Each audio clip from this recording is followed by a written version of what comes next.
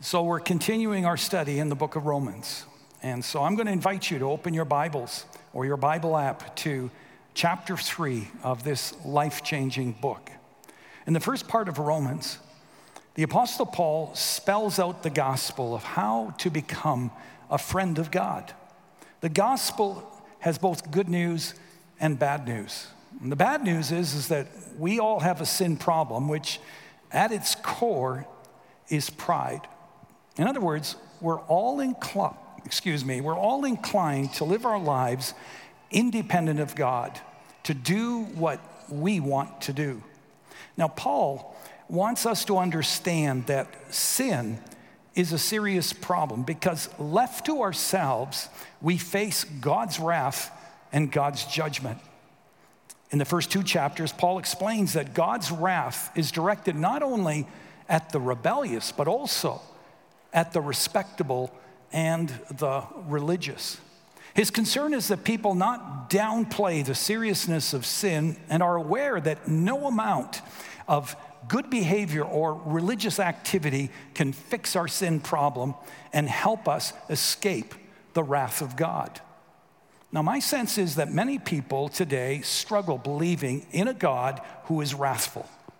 And yet, as I explained earlier in this series, God's wrath is really an expression of his love. I mean, think of someone that you love, a child, a parent, a spouse, or a good friend. The more you love that person, the more you will hate, the more angry you will be at anything or anyone who threatens the person you love. In fact, because you love them, you will even be upset if they're hurting themselves. Well, in the same way, because he loves us, God's wrath, his anger, his justice is directed towards sin in whatever expression it may find itself. It's directed toward anything we do that hurts ourselves or that hurts others. So let's keep that in mind when we talk about God's wrath and God's judgment today. It's really an expression of his love for us.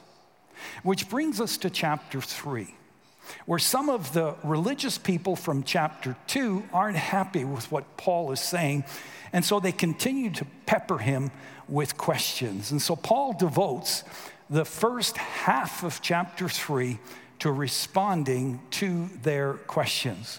Look at verse 1. What advantage then is there in being a Jew? Or what value is there in circumcision? Someone says, okay, Paul, so you say that nothing external makes you a believer.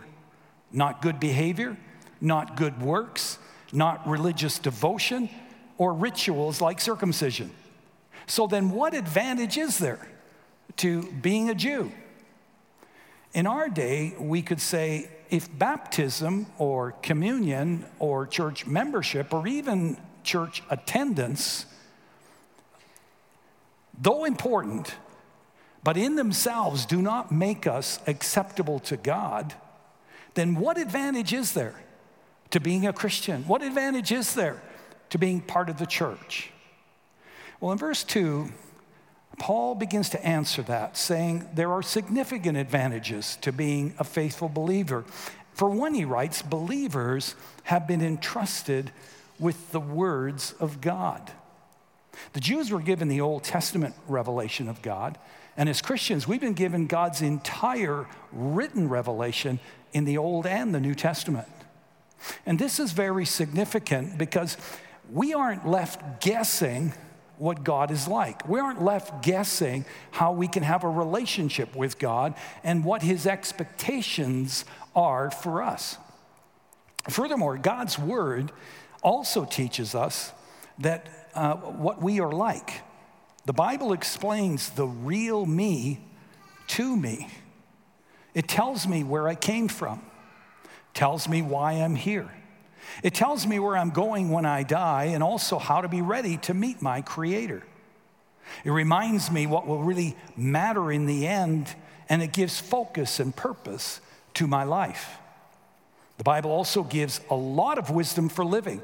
And when we follow God's principles and precepts for morality, for relationships, for marriage, family, and work life, just to name a few, we will experience a richer and a more meaningful life than those who are left on their own to figure out what's important in life, what's going to matter most in life, and how to live this life to the full. But here's the thing. If we believe that, like the religious did, that religious activity or good behavior is what makes us acceptable to God, then we're being deceived. And we're no better off there. We have no advantage, says Paul, over those who just flat out reject God or replace God with counterfeit idols.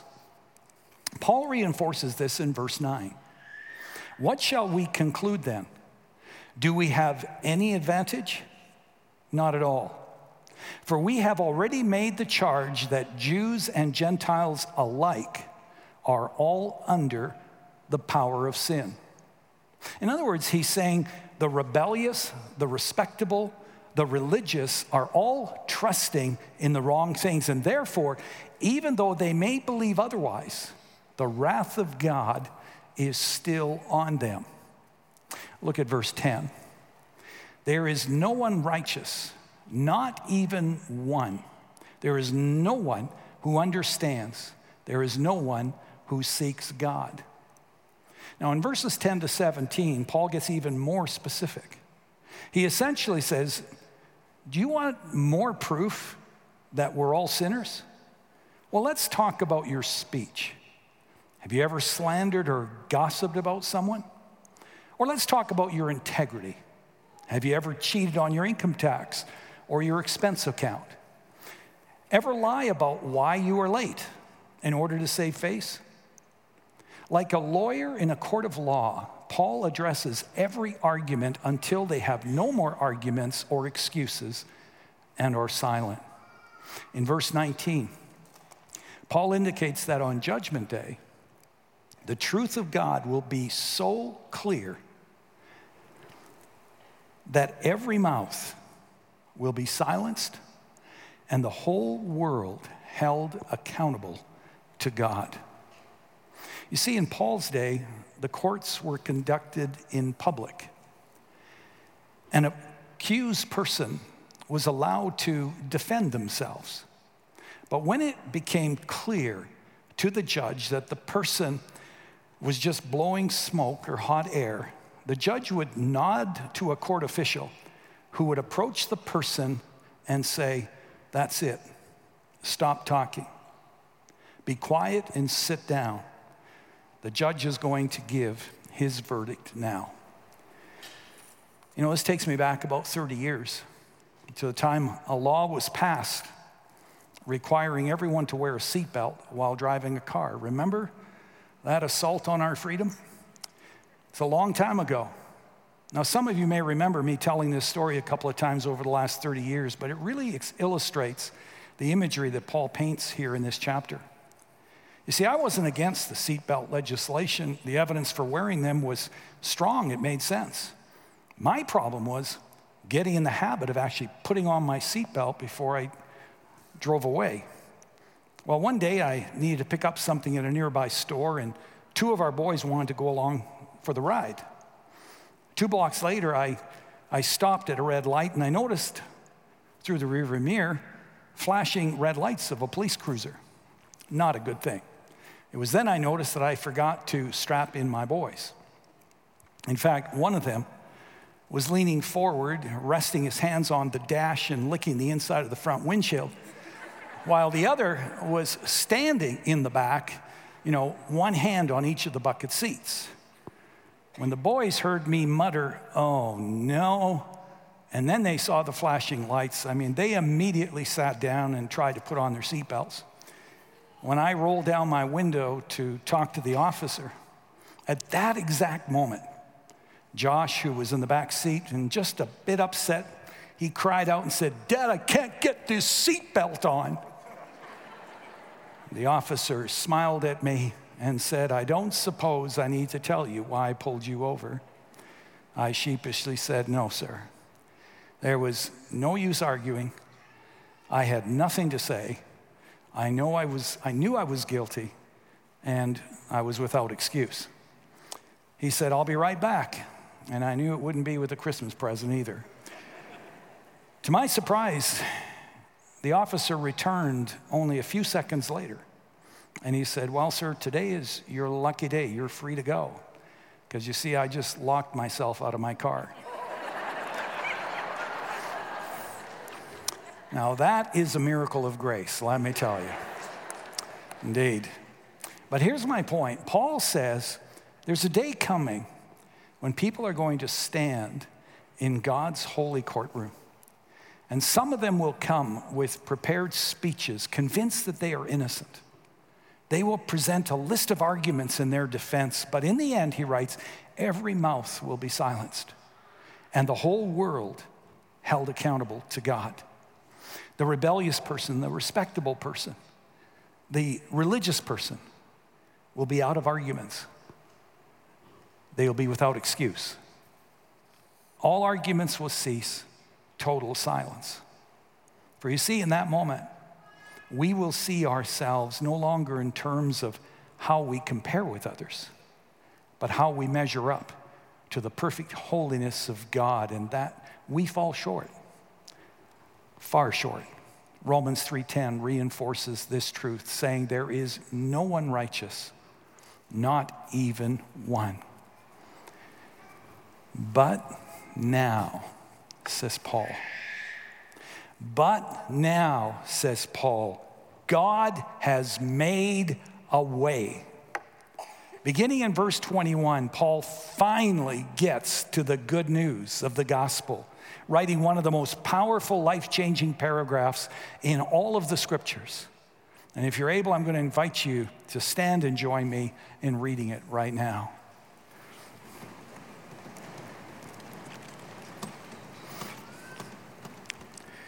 But now, apart from the law, the righteousness of God has been made known, to which the law and the prophets testify.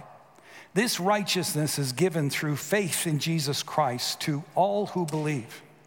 There is no difference between Jew and Gentile, for all have sinned and fall short of the glory of God, and all are justified freely by his grace through the redemption that came by Christ Jesus. God presented Christ as a sacrifice of atonement through the shedding of his blood to be received by faith. You may be seated. Now, in this passage that we just read together, we're essentially given 5 pictures, as it were, each of them taken from a little bit of a different angle, from a little bit of a different perspective, all of which together provide us with a greater and a more complete understanding of how God made a way for us through Christ and the cross to be saved, not just from our sins, but from the wrath of God. And also how we can become a friend of God. The first picture is this: salvation is from God. Look at verse 21. But now, apart from the law, the righteousness of God has been made known. Notice that salvation is initiated by God. God has made a way. You say, now wait a minute, Pastor.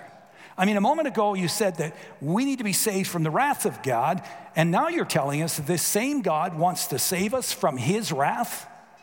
Precisely. The righteousness of God means 2 things. First, it means God is right and the standard of perfection. The second is, because God is right, out of his rightness flows his love and his compassion, and his grace, mercy, and goodness compels him to make a way for his justice to be satisfied on the one hand, but also at the same time to make a way for us to be made right with him. And I'll explain a little bit more about that in a moment. But that's picture number one. God initiated salvation. When we were silent with no more arguments and excuses, facing condemnation, God made a way. The second picture we see in this passage is this: salvation is unearned. Verse 20 says, therefore, no one will be declared righteous in God's sight by the works of the law. Rather, through the law, we become conscious of our sin. Contrary to popular opinion, the way to heaven is not found by keeping the Ten Commandments or by following the golden rule.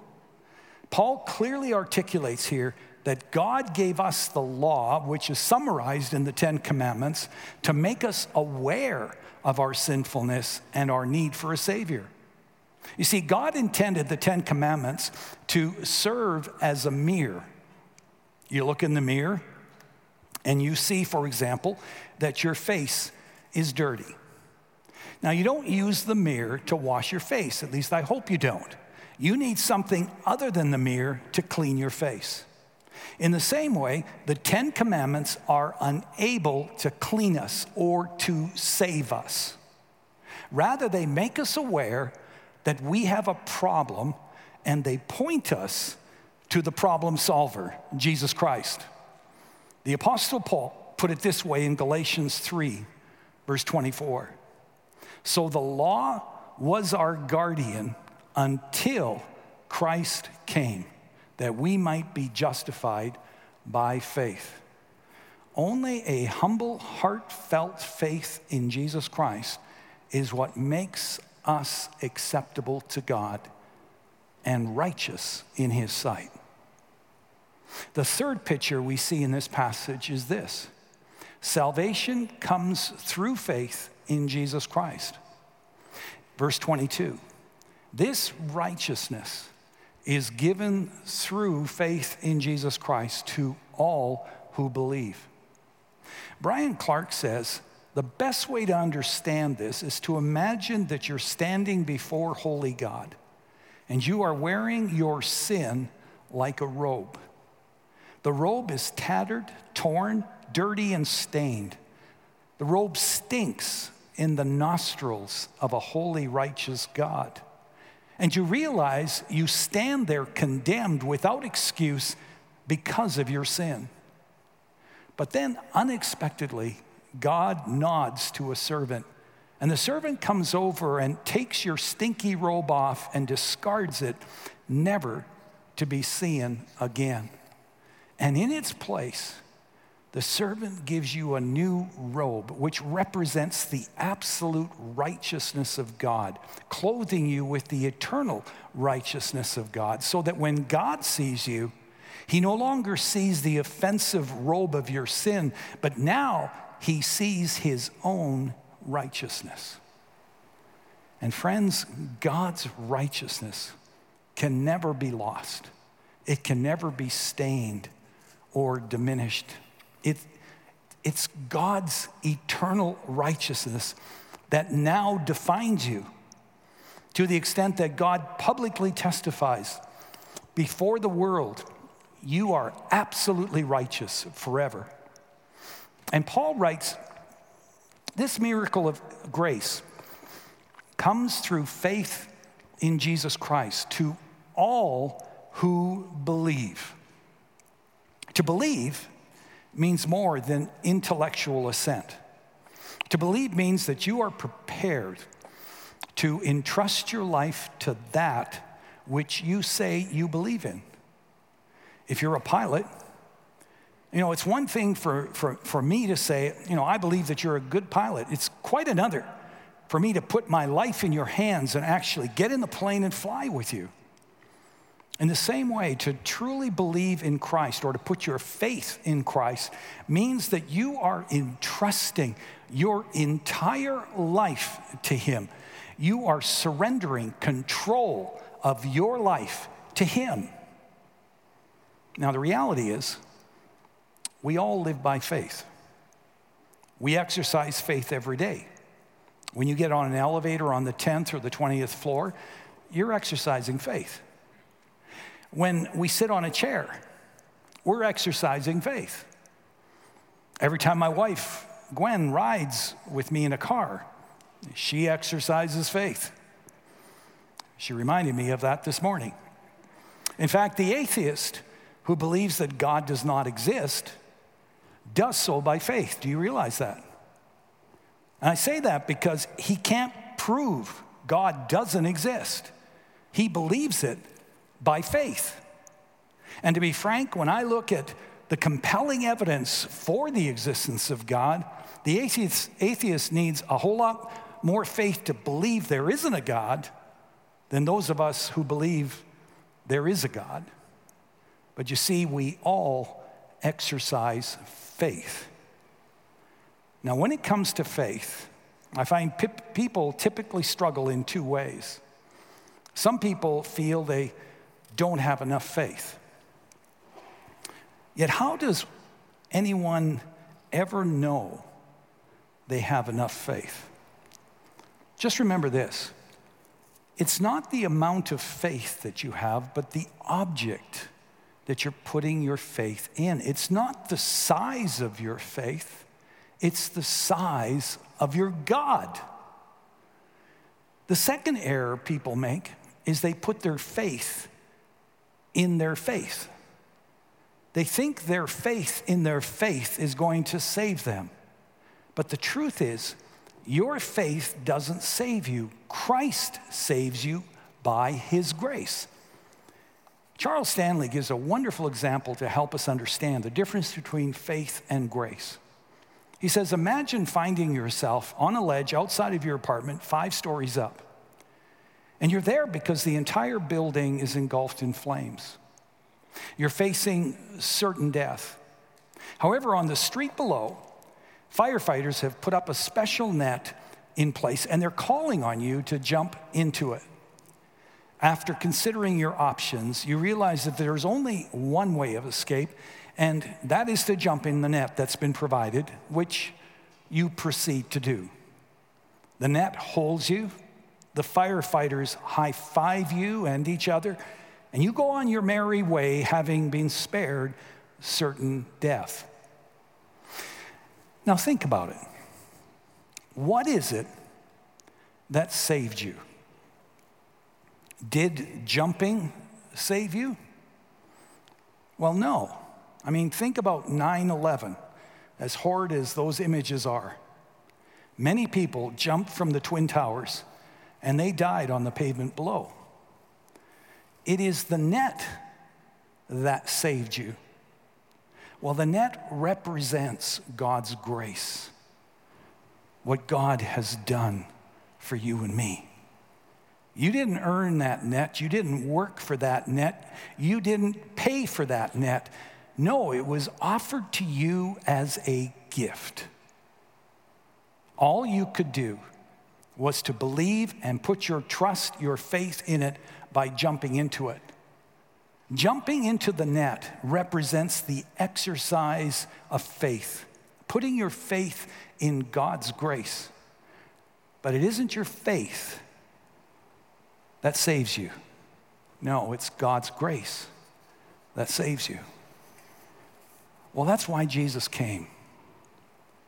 To provide a way of escape for us, to provide a new righteous robe, to provide a net, as it were.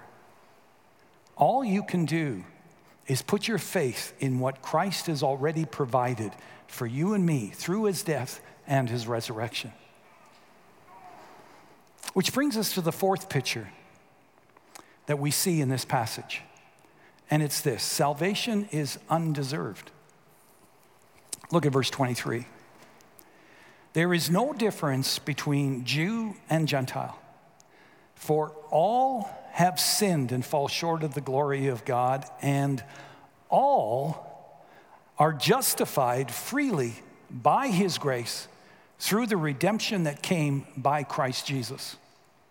In other words, we didn't do anything to earn our salvation. It is unmerited, it is undeserved. Paul writes, we are justified freely by his grace.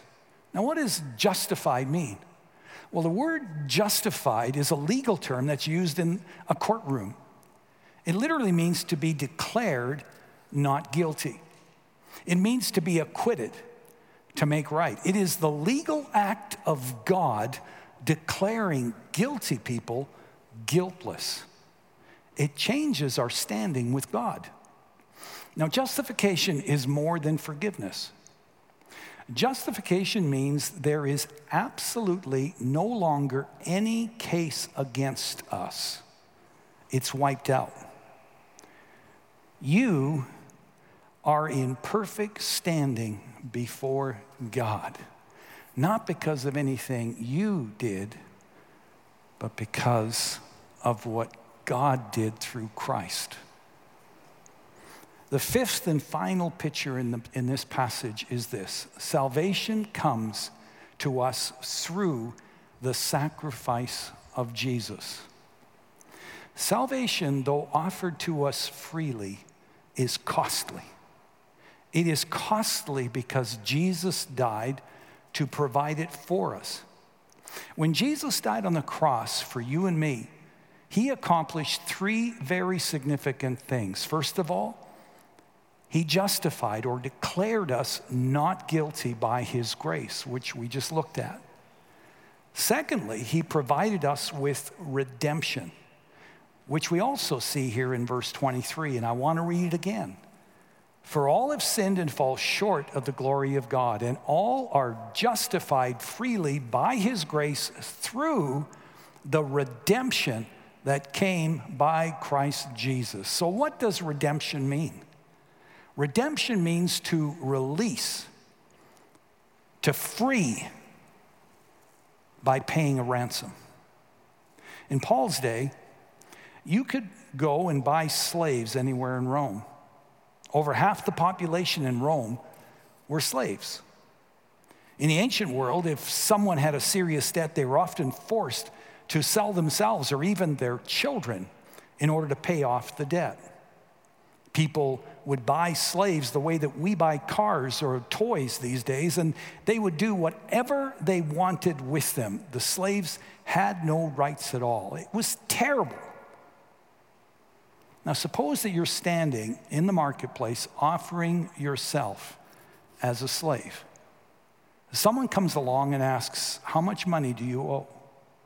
And you respond, "I owe $1 million." Now, suppose this individual pulls out his checkbook, writes a check for $1 million, and buys you as his slave. But then instead of keeping you as his slave, he lets you go free. Can you imagine the shock and the gratitude that would well up inside of you toward that individual? Well, in the spiritual realm, that is what Jesus did for you and me. He paid for our redemption, the ransom price that was on our head, setting us free, and please get this, setting us free from the power of sin over us, setting us free from the guilt associated with our sin. And church, this is true freedom. In John 8:36, Jesus said, "So if the Son sets you free, you are free indeed."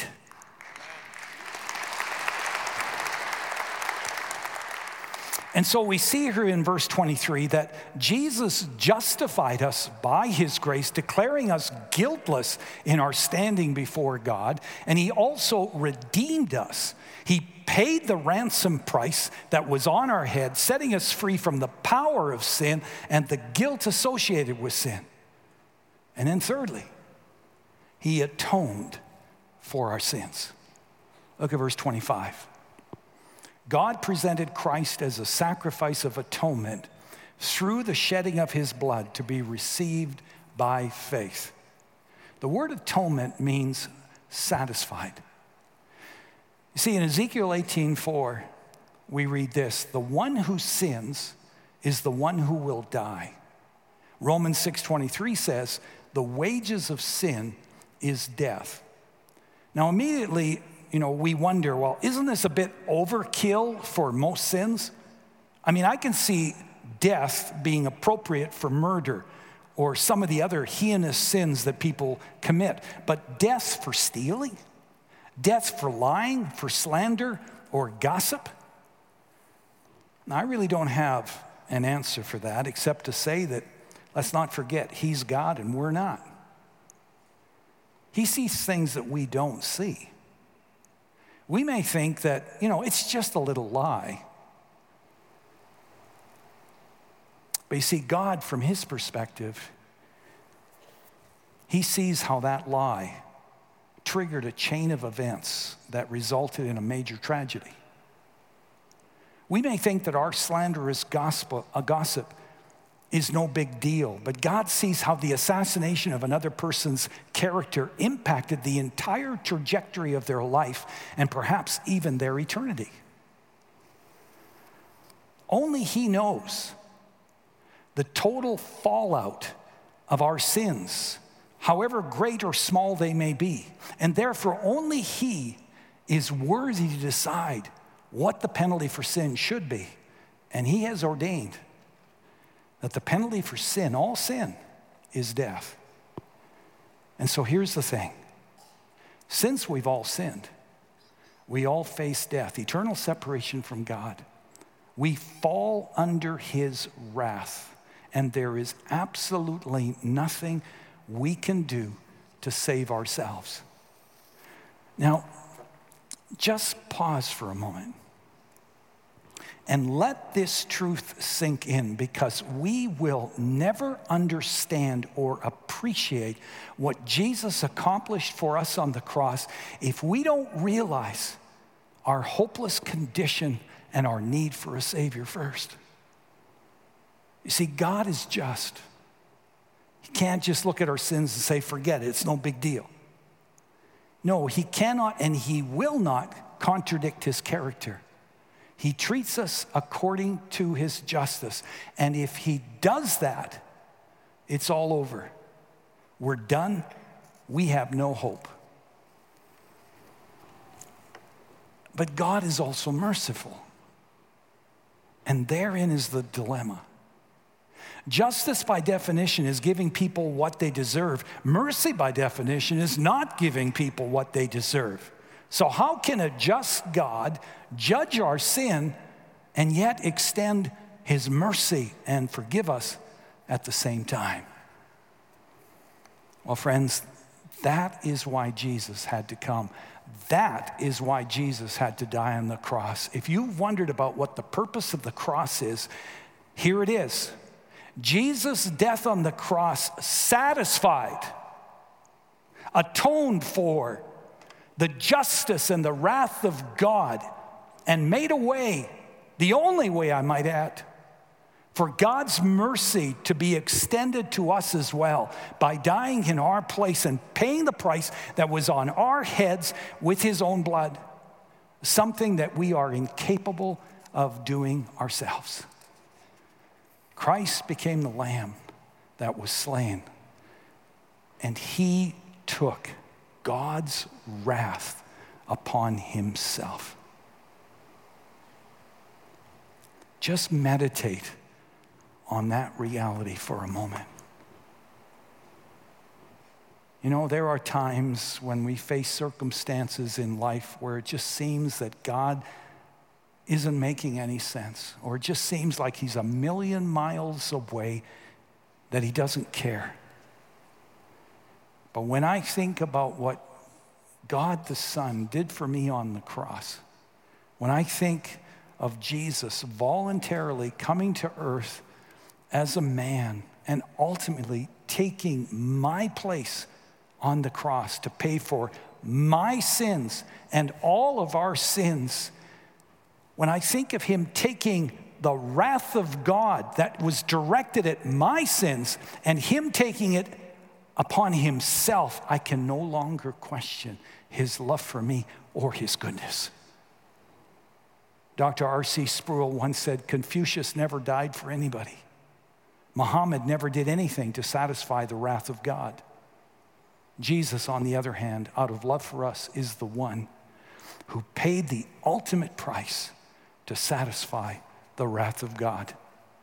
You see, when we rejected God, or rebelled against God, when we decided to worship the temporary things that God created rather than God himself, when we defiantly told God that we're going to do what we want to do, in other words, when we were deserving of God's wrath and judgment, God chose to punish himself, to be the sacrifice, to pay for our sins, to pour out his wrath on himself so that he might be able to offer us his righteousness as a gift of his grace.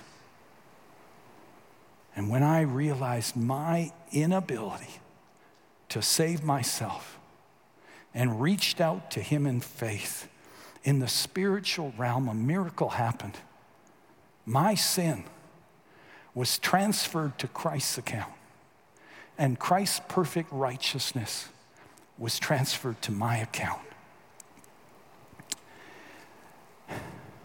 That is what atonement is all about. 2 Corinthians 5:21 says, God made him, referring to Jesus, God made him who had no sin to be sin for us, so that in him we might become the righteousness of God. God took all the sin of the world, past, present, and future. He put it on Christ. And can you imagine the horror of that?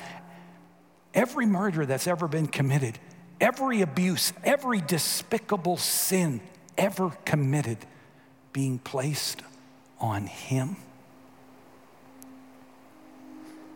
Galatians 3:13 says, Christ redeemed us from the curse of the law by becoming a curse for us. He took our condemnation. He is our substitute. And here's the good news. God the Father looked at the blood of the Lamb slain on the cross, and he was satisfied. His justice had been satisfied. His wrath had been satisfied. And friend, if you cling to Christ and Christ alone as your Savior, God sees the blood of Jesus covering your sin. He sees the righteousness of Christ on you, and he is satisfied. And we, in turn, are set free in Christ.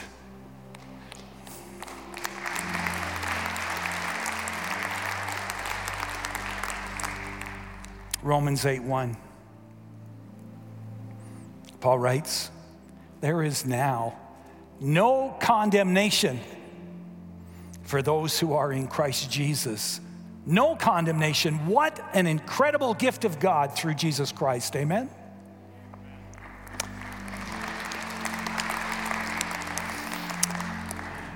Would you please bow your heads and close your eyes? Just take a moment to ask those two questions right now. Lord, what are you saying to me through this teaching from your word? Lord, what are you asking me to do? I want to address three categories of people very quickly. First of all, I want to address those who have never embraced the forgiveness of Jesus and the freedom that he offers us. There are two things you need to do to be forgiven, to be set free in Christ. First of all, you need to confess. To confess means to acknowledge something. 1 John 1:9 says, if we confess our sins, he is faithful and just and will forgive us our sins and cleanse us from all unrighteousness. To confess means to acknowledge your sin. It's to acknowledge, it's to take responsibility for them and to repent of them. And to repent means to change your mind. It means to turn around and go the opposite way. Secondly, you need to confess Jesus as your Lord and Savior. You need to confess your sins, but you also need to confess Jesus as Lord and Savior. Romans 10:9 says, if you confess with your mouth Jesus is Lord and believe in your heart that God raised him from the dead, you will be saved. Confessing Jesus is embracing him by faith as your Lord and Savior, inviting him into your life to take control, and following him as Lord. If you're ready to say yes, to begin a friendship with Jesus, I'm going to invite you to join me in a prayer in just a moment. I also want to address a second group of people, those of you who believe in God and perhaps even prayed a prayer somewhere in your past to embrace Christ as your Savior, but you've never really understood what Jesus did for you until now. And consequently, you never really had the assurance that you're actually forgiven, that you're actually set free in Christ, and that there is no condemnation for those who are in Christ. Well, today you understand what Jesus accomplished, and you're ready to say yes with a new assurance. I'm going to give you the opportunity to join me in a prayer in just a moment. And finally, I just want to address a third group of people who believe in God, but you've wandered away. Perhaps you prayed a prayer years ago, but your heart and the direction of your life never really changed, and you know it. You know that you're still the center of your life. You're still very much in control. But today you've come to realize in a new way, not only what Christ did for you, but the time has come for you to stop playing games with him. You realize in a whole new way that you are still under the wrath of God, and you need Jesus, and you want to make a fresh start by surrendering your life to him and following him as Lord. Well, if you just sense God prompting you right now, I want to invite you to join me in praying this prayer. Heavenly Father, I realize I can never measure up to your perfect righteousness. I realize the only way I can is by your grace and your mercy. Forgive me for thinking I could be good enough. Thank you for being my substitute. Thank you for taking upon yourself the wrath of God that was directed at my sins. I acknowledge that I have sinned, and I ask that you forgive me of my sins and regrets. Lord, come into my life. Make me clean. Make me a new creation in you. Fill me with yourself and guide me and empower me to be the person you created me to be. For I pray it in Jesus' precious name. Now, as prayer partners are making their way up here, I'm going to invite those of you who prayed that prayer just to come up here before you head home and just tell them of your decision so they can pray with you before you go, and maybe also try to answer questions that you may still have. If you're online and you prayed yes, if you said yes to Jesus, then please text yes to our church text line at the number on the screen in front of you, 403-293-3900. Or let one of our online pastors know of your decision through the chat line.